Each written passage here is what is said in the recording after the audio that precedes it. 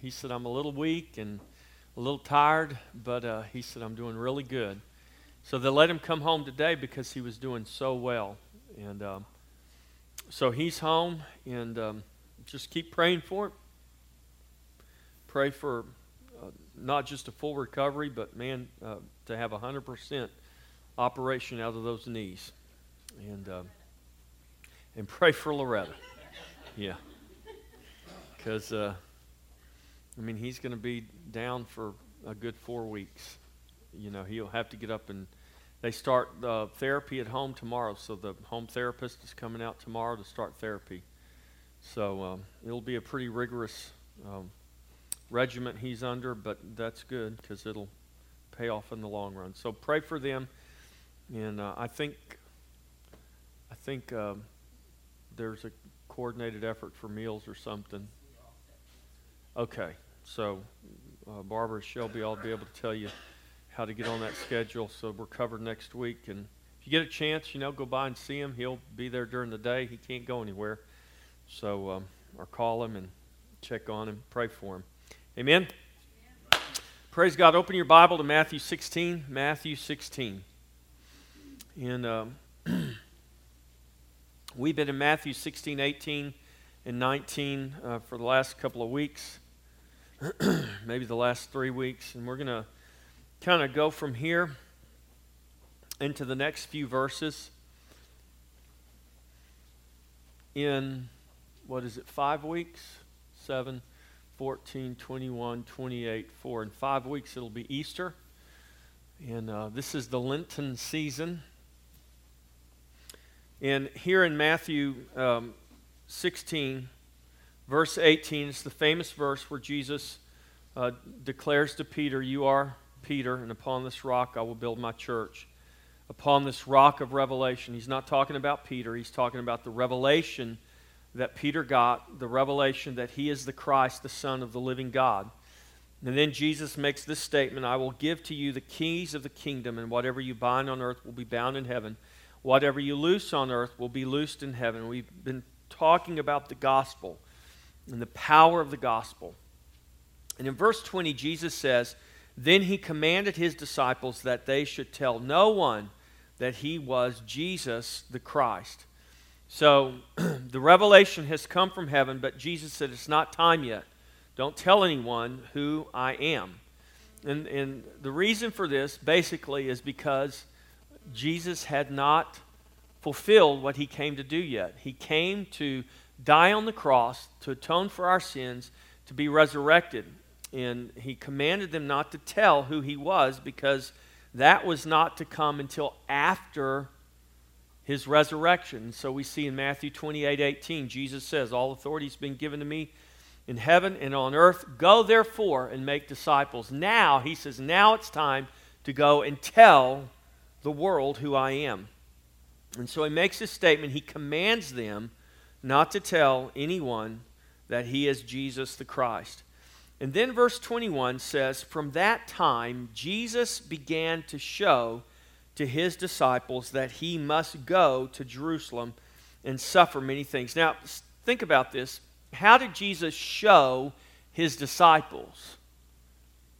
He showed them in the Word of God.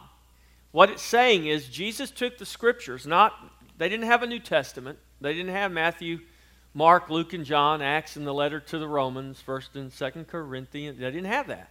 They had the Old Testament Scriptures. And Jesus took the Old Testament Scriptures, the law and the prophets and the writings, and he began to show them in the Scriptures that he must go to Jerusalem and suffer many things from the elders and chief priests and scribes and be killed and be raised the third day. He showed them those things in the Scripture. And he said, I am the one these Scriptures speak of. I'm the one that Isaiah 53 speaks of. I am the one Psalm 22 speaks of. I am the one Genesis 3:15 spoke of. I am the one. And he took them through the Scriptures and he showed them that he must go to Jerusalem and suffer many things at the hand of the elders and the chief priests and ultimately be killed and raised the third day. Verse 22, then Peter took him aside and began to rebuke him, saying, far be it from you,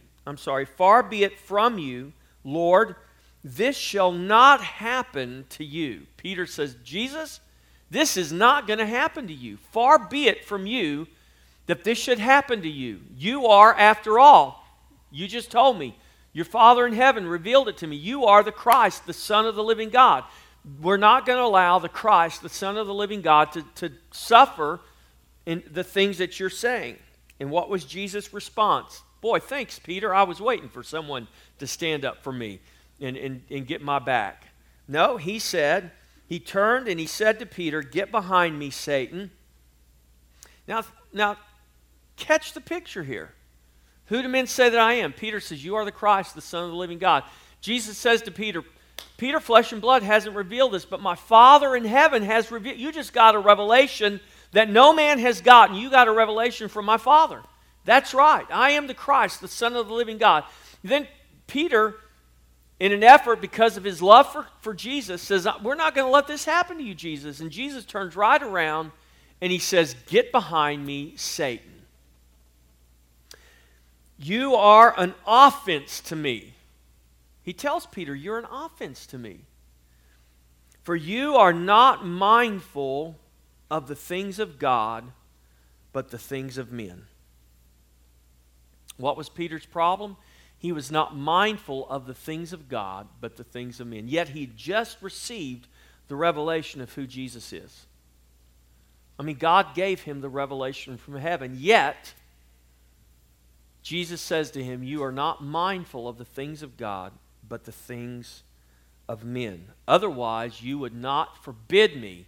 And that word there in that verse where it says, in verse 22, then Peter took him aside and began to rebuke him. He forbid him.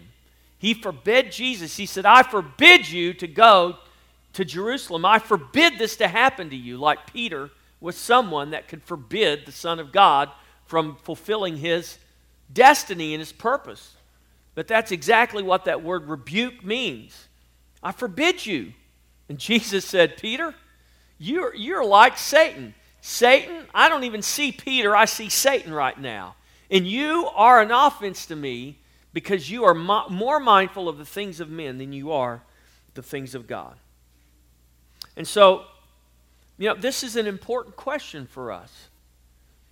What are we mindful of, church?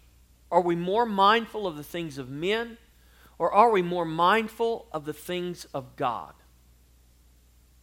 That's a question we need to ask ourselves.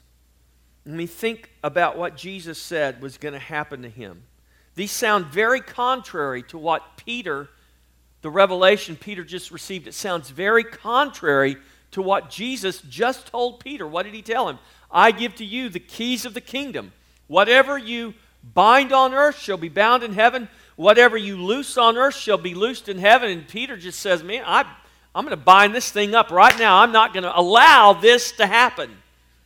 And Jesus says, get behind me, Satan. You're an offense to me.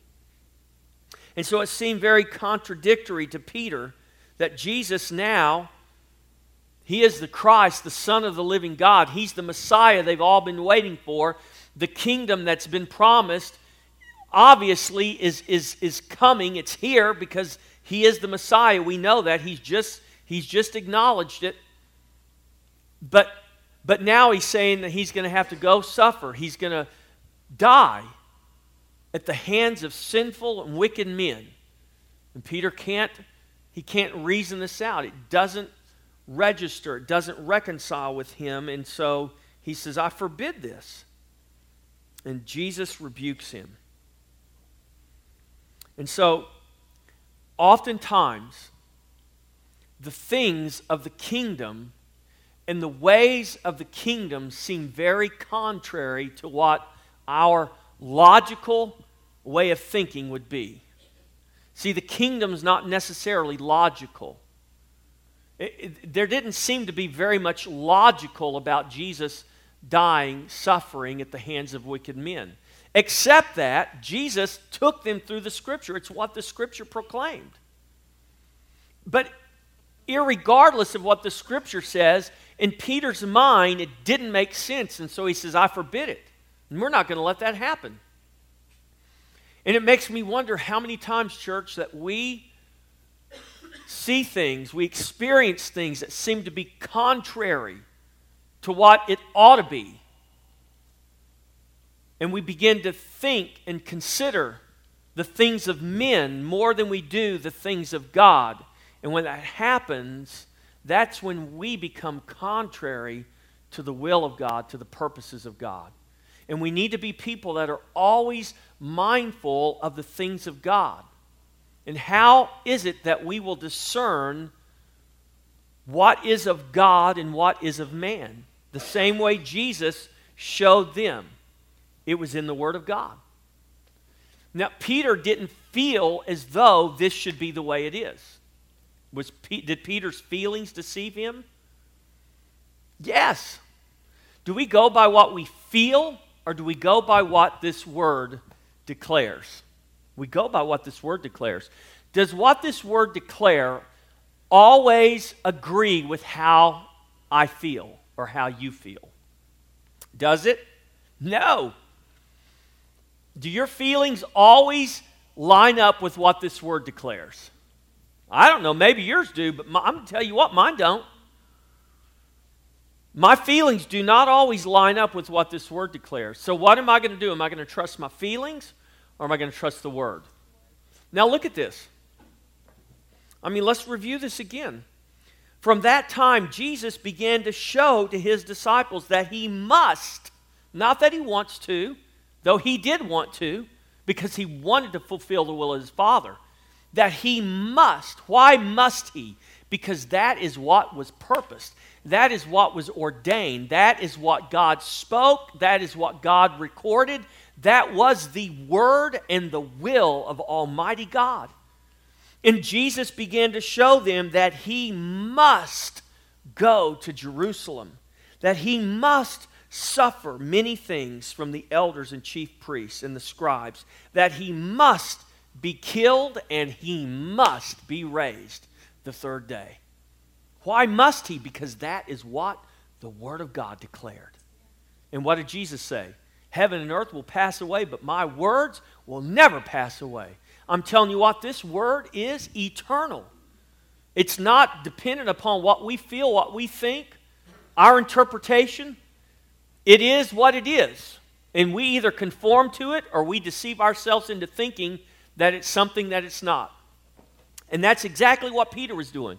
One minute, Peter gets a revelation from heaven. He's sitting there listening as Jesus is showing him in the Scriptures everything that must be fulfilled. And when it comes out of Jesus' mouth, this is what must happen to me. He says, Lord, I rebuke you. I forbid you from going and suffering those things. Far be it from you, Lord, that you would have to go and do that. And Peter felt as though he had to save Jesus. He felt as though this was the right thing.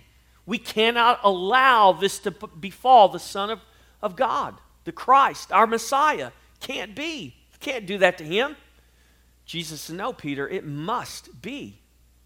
And church, what I'm telling you is we've got to become people that value this word so highly that if it bucks everything we feel, I don't care how much we feel, your feelings will deceive you. And you can become a pawn of Satan based on your feelings if your feelings do not submit to this word right here. And so I'm telling you, I'm stressing this because we're living in a day and a time when it is absolutely critical that the church return to the Word of God. Return to knowing that this is the only way, this is the only light that can direct our path. The Holy Spirit will never speak anything that violates this. We can feel till kingdom come, but if our feelings aren't in line with this word right here, then we are deceived. And so here is Peter, and he's just rebuked by the Lord. Are we more mindful of the things of man, or are we more mindful of the things of God? Now turn back a page, and let's go to the beginning of this chapter. Now remember, it says from that time forward, Jesus began to show them the things he must suffer, ultimately that he would be crucified and raised the third day. Now we go back to the beginning of chapter 16, and we see here, and this precipitates everything. So at the beginning of chapter 16, Jesus is with the Pharisees and the Sadducees. It says, then the Pharisees and Sadducees came, and testing him, asked him that he would show them a sign from heaven. Now, why did they ask for a sign? Because they, knowing the Scriptures, understood that when the Messiah came, and by now they had heard all the buzz and they knew exactly who people were saying Jesus was, who people were hoping Jesus might be, and they saw the things Jesus was doing, they heard the things Jesus was teaching, and they come to him and they said, well, we're going to test him. And basically what they're saying, if you really are the Messiah, give us a sign from heaven, because there were certain signs that the Messiah would perform. And if the Messiah didn't perform these signs, he couldn't be the Messiah. If he didn't open blind eyes, if he didn't open deaf ears, if he didn't heal the lame, if he didn't heal the lepers, if he didn't raise the dead, if he didn't do Isaiah, the prophets wrote all these things. This is why when John the Baptist was in prison in Matthew chapter 11, when John sends his disciples to Jesus, and it says in Matthew 11 that the disciples of John came to Jesus and they said, Jesus, John wants to know if you are the one, or should we look for another? And the answer Jesus gave to John's disciples was, you go tell John that the sick are healed, that the poor has the gospel preached to them, that blind eyes are open, that the lame are walking. Go and tell him that you have seen these signs accomplished, and also tell him not to be offended because of me. In other words, I'm not coming to get him out of prison. And I am the Messiah, but tell him not to be offended, because I'm not going to rescue. I'm not going to save his life. That's a hard thing. Jesus had the absolute power to save John the Baptist's life. John the Baptist was his cousin. He had absolute power to save John's life. Jesus knew it and John knew it. And Jesus said, don't get offended. Tell John not to be offended, because I'm not going to save his life. That's not what he said directly, but that's what I get from it. Because here's John is in prison. It's like, okay, are you the one, or are we waiting for another? If you're the one, because here's the question in everybody's mind. If you are the one, Jesus, when is the kingdom coming? And if the kingdom comes quick enough, I'll get delivered from this prison, and I'll get to be a part of the kingdom coming. Jesus said, it ain't going to happen the way you guys think it's going to go down. Don't get offended because it's not going to happen the way you think it should happen. Don't get offended because things don't go down the way you think they should go down. Don't get offended because your prayers aren't answered the way you think they should be answered. You hear me, church? That was a word to John the Baptist, but that's a word for us today. And so we can't get offended because things don't go down the way we think they should, because our prayers don't get answered the way we think they should, when we think they should, how we think they should, because we're not the ones that determine it. Is he able? Yes, he is able. But he is the sovereign. And this was Peter's problem. Peter's he's listening to Jesus, and when Jesus gets to the part, I'm going to suffer at the hands of the elders and the chief priests, and I'm going to be killed, Peter says, whoa, stop right there. Far be it from you, Lord. We're not going to let this happen. I forbid it. Jesus says, you don't know what you're talking about. Satan, get behind me. You are more mindful of the things of men than you are the things of God. I'm telling you what, church, we have got to become a people that's more mindful of the things of God than the things of men. We're living in a time when the church needs to become mindful of the things of God, not the things of men. We're not called to be man-pleasers. We're called to be God-pleasers. And part of the problem, I believe, with the church is we're all too worried about pleasing man. And we need to be concerned about pleasing God. And so here is these Pharisees and these Sadducees, and they say, okay, if you are the Messiah, give us a sign. And Jesus answered and said to them, when it's evening, you say it's fair weather, for the sky's red. In the morning, It will be foul weather today, for the sky is red and threatening. Hypocrites, you know how to discern the face of the sky, but you cannot discern the signs of the times. A wicked and adulterous generation seeks after a sign, and no sign shall be given to it except the sign of the prophet Jonah. And he left and departed. Now go back a few pages and go back to Matthew chapter 12. And we'll see that at an earlier time, in a different place, Jesus makes this very same statement again to who? To the Sadducees and the Pharisees. And in Matthew 12, verse 38, it says, then some of the scribes, now what's happened here is Jesus has healed, he's cast out a demon from a blind and a mute person. And he did this, and the Pharisees and the Sadducees accused him of casting this demon out by the power of the devil. Just look real quick while you're there in verse 23 of chapter 12. It says, after Jesus cast out this demon from this person, it says, and all the multitudes were amazed and said, the multitudes said, could this be the Son of David, or could this be the Messiah? And it says in verse 24, now when the Pharisees heard it, they said, this fellow does not cast out demons except by Beelzebub, the ruler of the demons.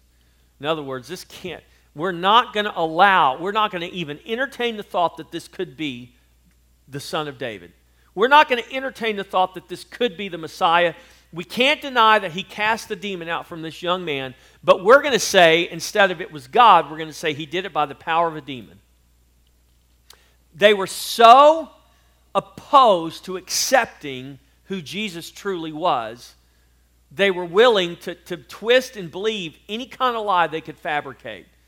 It wasn't just that they decided to make up this lie. They truly convinced themselves of this. But it doesn't matter. The fact is, they were deceived and they were rejecting him. And so they have this argument about this whole thing. And then we get down to verse 38. It's after this, and Jesus, man, he calls them a brood of vipers. He calls them wicked. He talks about this wicked generation. And then in verse 38, then some of the scribes and the Pharisees answering him said, teacher, we want to see a sign from you. Okay, we hear they're having this big theological debate. They're calling they're calling Jesus names, and Jesus he's just calling them out. He said, you're wicked, you brood of vipers, you hypocrites. And they said, okay, well show us a sign.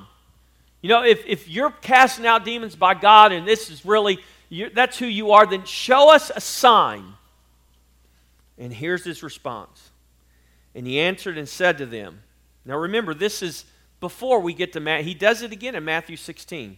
But he goes into a little bit more detail, and this is why I want you to see this. Verse 39, he answered and said to them, an evil and adulterous generation seeks after a sign, and no sign will be given to it except the sign of the prophet Jonah. For as Jonah was 3 days and 3 nights in the belly of the great fish, so will the Son of Man be 3 days and 3 nights in the heart of the earth. Verse 41, this is real important. The men of Nineveh will rise up in the judgment with this generation. And Jesus is talking about a specific generation. He's talking about those guys at that time right there. He says, the men of Nineveh will rise up in the judgment with this generation and condemn it because they repented at the preaching of Jonah, and indeed a greater than Jonah is here. Okay, let's go over. Do you see what he says? An evil and adulterous generation seeks after a sign, but no sign will be given it except the sign of the prophet Jonah. And the men of Nineveh will rise up in the day of judgment. They'll rise up in the judgment. When is that? That's a future time. when all men are resurrected and stand before the great white throne judgment, when that judgment comes, the men of Nineveh will stand there with that generation, not us. He's not talking about us. He's talking about those scribes and those Pharisees who were right there in his presence, said they will rise up in the judgment with this generation. The men of Nineveh will condemn you because they repented at the preaching of Jonah, one who is far less great than who is in your midst right now. Let's go to the book of Jonah. Go to Jonah. Because when Jesus said there's not going to be any sign given to you except the sign of the prophet Jonah, yes, he was speaking of his resurrection, but he was speaking of more than his resurrection. Because what happened? Remember the story of Jonah? You guys remember it? It's a very short little book, but yet it's a very, very interesting little book. Let's just begin in the first chapter of Jonah. Jonah chapter 1, verse 1. Now the word of the Lord came to Jonah, the son of Amittai, saying, Arise, go to Nineveh, that great city, and cry out against it, for their wickedness has come up before me. Now, I'm not going to go, I don't have time to go into a lot of detail here, but just suffice it to say this. Jonah was an Israelite, and the Ninevites, it was the city of Syria. It was the Assyrians. That empire had invaded. It was a age-old enemy of Israel. And the Assyrians were an extremely wicked people. And they were especially cruel and ruthless. The Ninevites, or the Assyrians, were the ones, I believe they were the first ones that actually began to crucify people, though they didn't do it in the same way that the Romans did. But it was a real common thing for the Assyrians to just impale their dead foes on. They just impale their bodies on a post and stick it in the ground and leave it there to rot. And they just impale thousands of people and just leave them there. I mean, they were just cruel. They would just torture and mercilessly kill. It didn't matter who. And this is why Jonah hated them. Because Jonah knew their cruelty and he knew their wickedness. And look, before God said anything else, what does Jonah do? But Jonah arose to flee to Tarshish from the presence of the Lord. And he went down to Joppa. He found a ship going to Tarshish. He paid the fare. He went down into it to go with them to Tarshish from the presence of the Lord. In other words, he got on the ship to escape the presence of the Lord. He thought, if I can get away from God, I'm going to go the exact opposite direction. Nineveh's over here. I'm going to go the exact opposite way because I don't want to hear what God has to say. And Jonah tells us later on, the reason he immediately, before God says anything else, I mean, we don't even know what God's going to do. He just says, go to Nineveh and cry out against it, for their wickedness has come up before me. He just says, cry out against it. But Jonah runs immediately, and the reason he did is he tells God later. He said, the reason I ran from you, God, you know why. Because you're a merciful God. Because you're a loving God. And I knew that you wanted me to cry out against that city because you wanted to give them a chance to repent, and they don't deserve repentance. They don't deserve a chance. They are so wicked, they deserve to die. And I didn't want to have to go and give them an opportunity to repent. And so he ran thinking he could, like you can run away from the presence of God. That sounds foolish, doesn't it? But yet, people do it every day. Humanity is still running, trying to run from the presence of God, but you can't run, and you can't hide, and you cannot escape God. You can't do it. And so here Jonah, he gets on this ship, and they start sailing. Now look at verse 4. I love this. But the Lord sent out a great wind on the sea. It wasn't the devil, it was the Lord. God sent a great wind out onto the sea, And there was a mighty tempest on the sea, so that the ship was almost to be broken up. Then the mariners were afraid, and every man cried out to his God, little g, and threw the cargo that was in the ship into the sea to lighten the load. But Jonah had gone down into the lowest parts of the ship. He wanted to get as far away from God as he could, as if he could. And he laid down and he fell asleep. And the captain came to him and said, "What do you mean, sleeper? Arise and call on your God. Perhaps your God will consider us so that we may not perish." So basically, the guy's like, "Dude, who are you? What are you doing on this ship?" He said, "Well, I'm Jonah. I'm a Hebrew. And my God is the God who created heaven, and He created this sea. He created this storm. He's the real God. He's the true God. And this storm has come because of me." Well, and they said, "Well, what are we going to do? What's the answer?" He said, "Well, you just need to throw me into the ocean." I mean, he didn't have the guts to even jump in himself. He said, "You throw me in the ocean."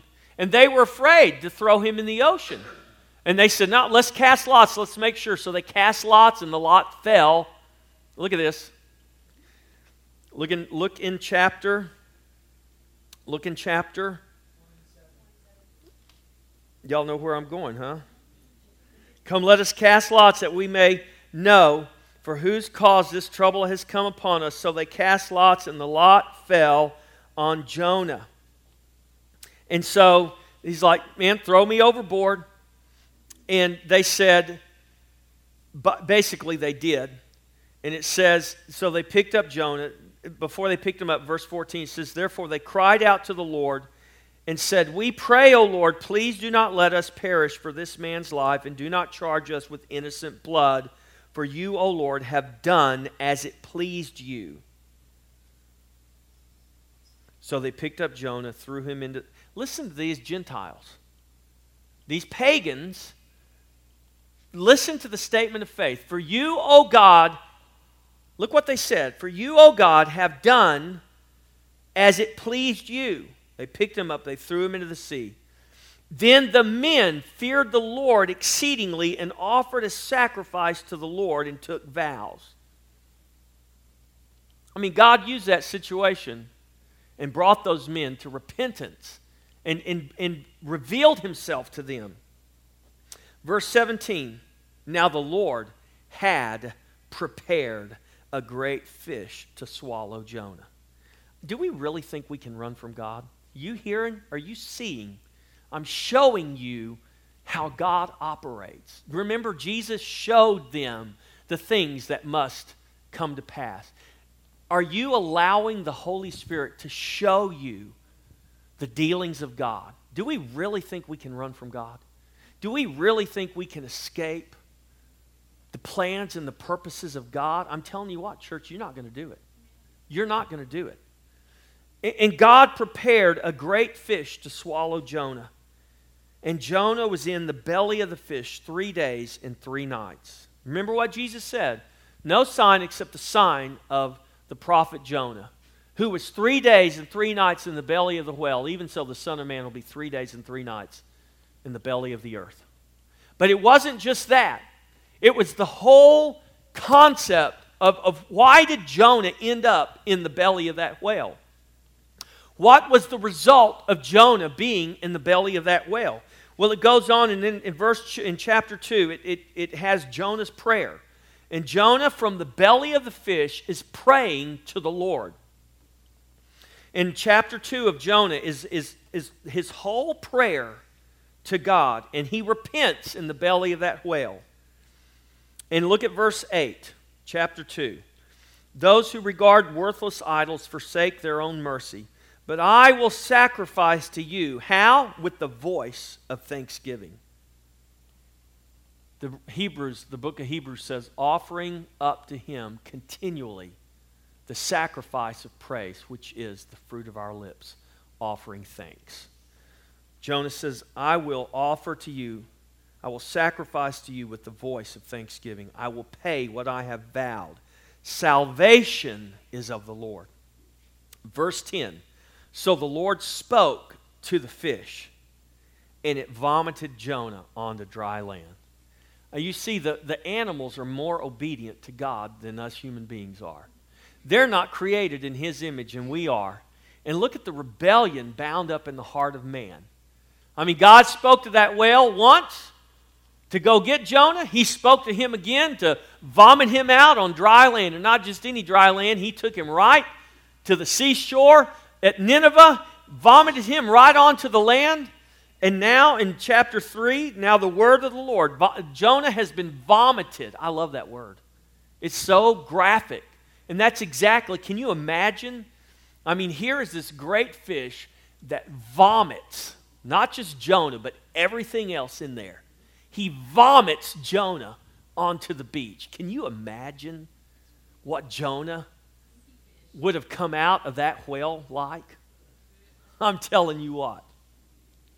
And so it says in chapter 3, now the word of the Lord came to Jonah the second time, saying, arise, go to Nineveh, that great city, and preach to it the message that I tell you.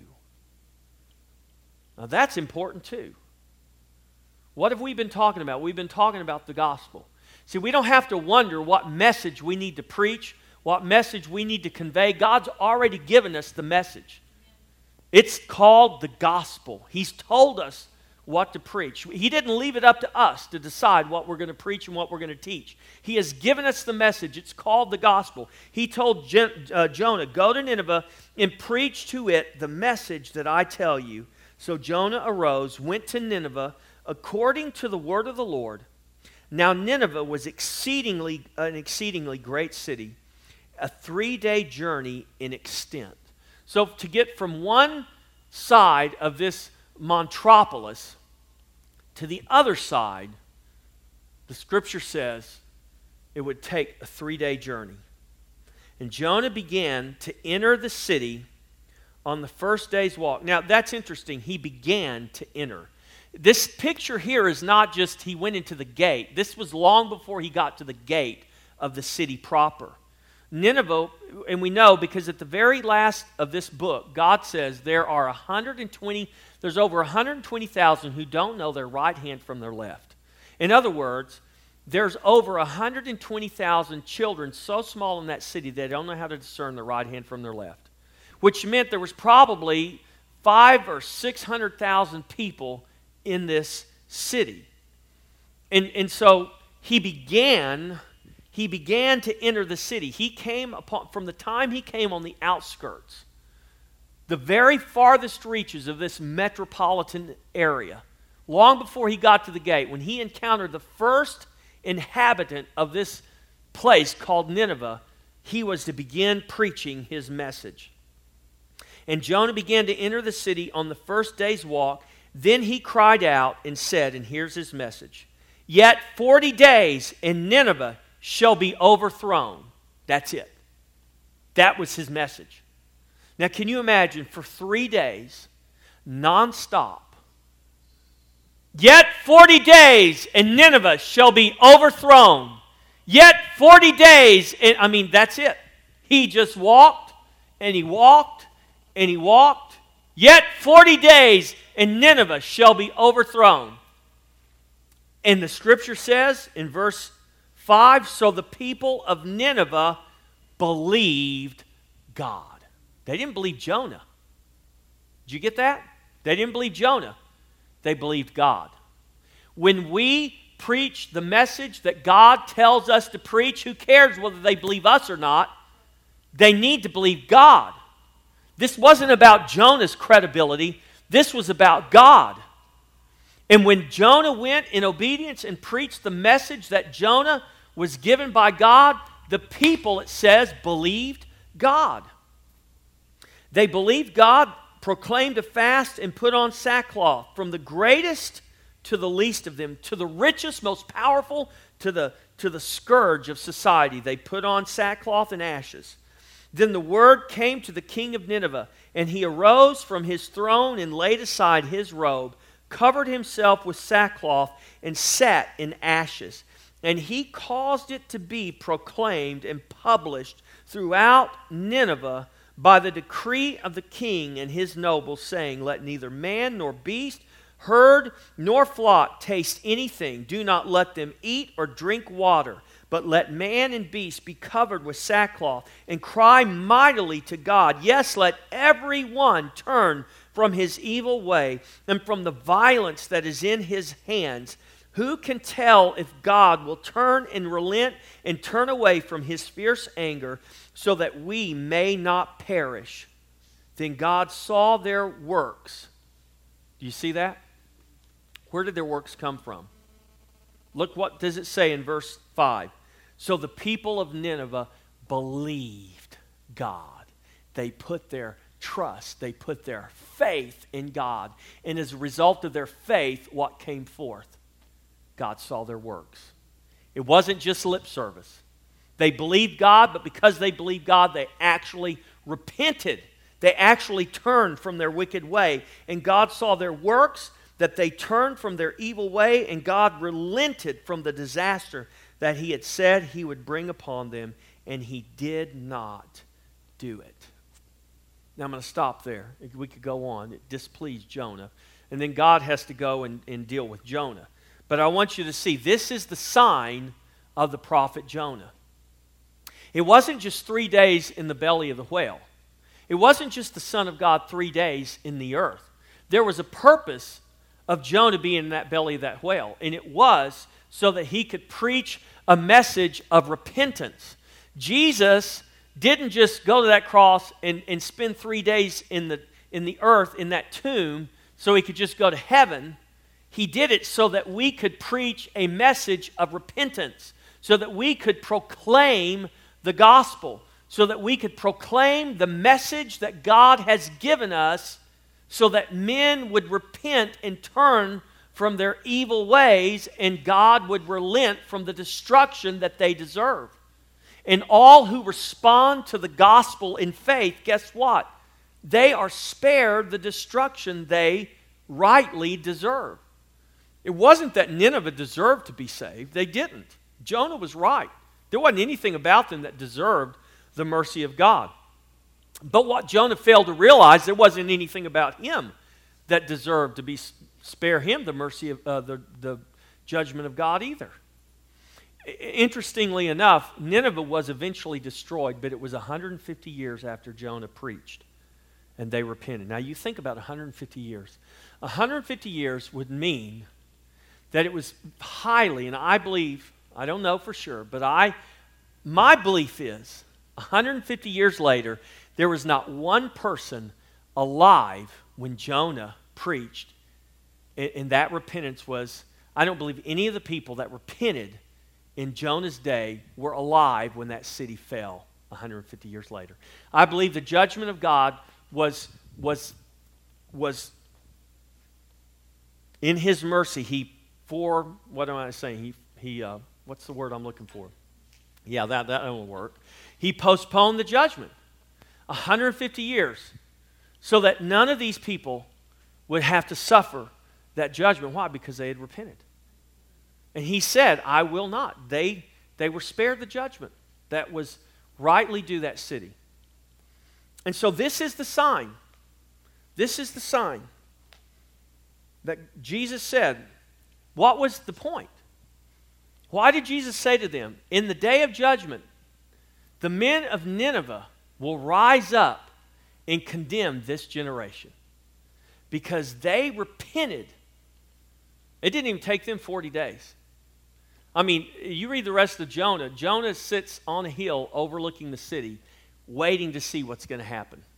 He said, I'm going to hang out here until the 40 days is up because I want to see. I'm hoping God really doesn't do what I think he's going to do.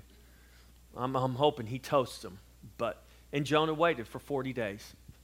And the book ends with God saying, you're concerned about your plant that I allowed. I prepared a vine, and then he prepared a worm. Then he prepared an east wind. He said, you're more concerned about that than the 120 people in Nineveh that can't even discern between their right and left hand. The compassion of the Lord. Now see, when Jesus said that to those Pharisees and Sadducees, they understood something much more than what we typically understand. They knew exactly what the sign of Jonah was. As a matter of fact, I don't think they understood the resurrection, but they understood very clearly what Jesus was declaring when he said the sign of the prophet Jonah. They knew exactly what God did when he spared Nineveh. He spared a Gentile city. He spared an enemy of Israel.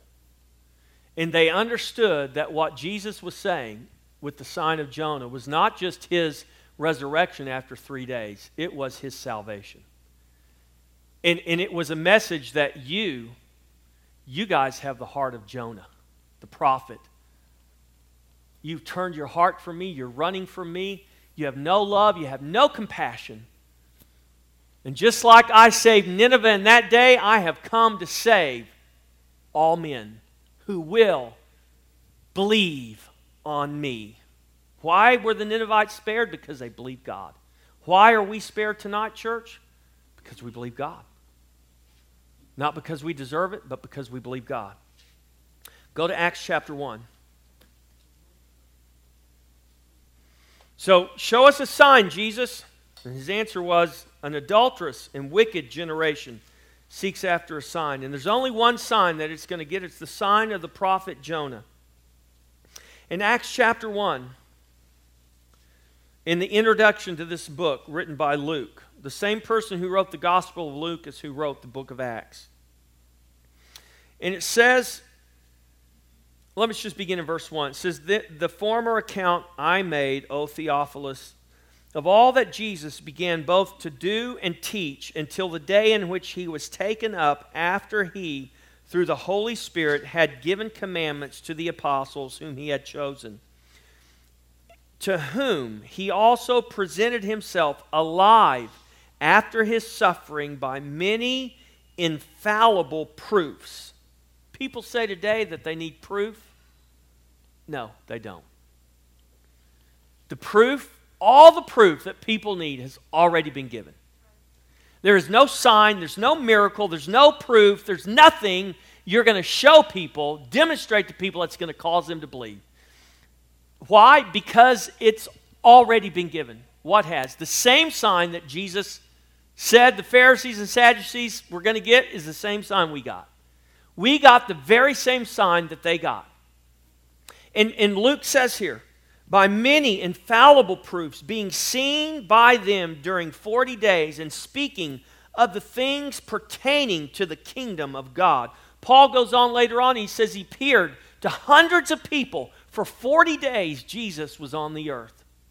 Doing what? Proclaiming the kingdom. Teaching them the things concerning the kingdom. There was no doubt he is the resurrected Lord. And they stood on that road to Jerusalem and they saw him ascend into heaven. And the angel said, the same way you see him leave this earth is the same way he's going to return to this earth. You are seeing him leave, beholding him as he goes. He will be beheld when he comes again in like manner. The sign's been given. The question is, are we more mindful of the things of man than we are the things of God? Are we like the Pharisees and the Sadducees, a wicked and adulterous generation who keeps clamoring and demanding a sign, and God says, what more can I do? I sent my son. He died on a cross. He laid in a tomb for 3 days. He is risen. He has ascended. He has received the kingdom that shall never end. He has received all authority in heaven and on earth. He has commanded us to go. He has given us the message to proclaim. And you see that when we proclaim the message that God gives to us to proclaim, something happens. It's not dependent on you or I. It's not dependent on any of us. It's dependent upon God. God can take the simplest message. Yet 40 days, and Nineveh shall be overthrown. But because it was the word of God, what happened? They believed God. We wonder why men don't believe. Because we're trying to convince them. We're trying to reason out of our carnal mind. We're trying to convince them from our from our natural minds, through natural, logical reasoning, and there's nothing natural about God. There's nothing logical in that sense about God. He is beyond logic. He's beyond nature. He's supernatural. And we are to be mindful of Him and His things. God has given us the sign of His risen Son. And the question is, will we believe God? Will we be more mindful of God or more mindful of the things of man? Church, I want to encourage you. Be more mindful of the things of God. Don't be like Peter. This is something we have to fight. We have to fight the temptation. Because we still live in a carnal body. And we've been given emotions by God. Feelings. Feelings are from God. But we're never, even though God's given us feelings, He's never commanded us, He's never told us to live by our feelings. And if we're not careful, we're going to become like Peter. And we're going to let our feelings rule us. And we'll become more mindful of those things of men than we will the things of God. But if we will, if we can just be as obedient as a big fish or a donkey carrying a prophet, if we can just be as simply obedient to hear and proclaim the message that He has given us called the gospel, men will believe God. They will believe God. Because the gospel is the power of God to salvation. What Jonah preached was the gospel. It didn't have Jesus in it anywhere by name. It didn't have chapter and verse anywhere in it, but it was the word of God. Jonah said it himself, salvation is of the Lord. And God sent him there to preach a message that would bring salvation, and it did. God has given us a message that will bring salvation if we will be faithful to preach it, to teach it, to live it, and proclaim it through our lives. We will see the power of God. Amen. Come on up, worship team. Let's worship the Lord. We're going to take communion at the end.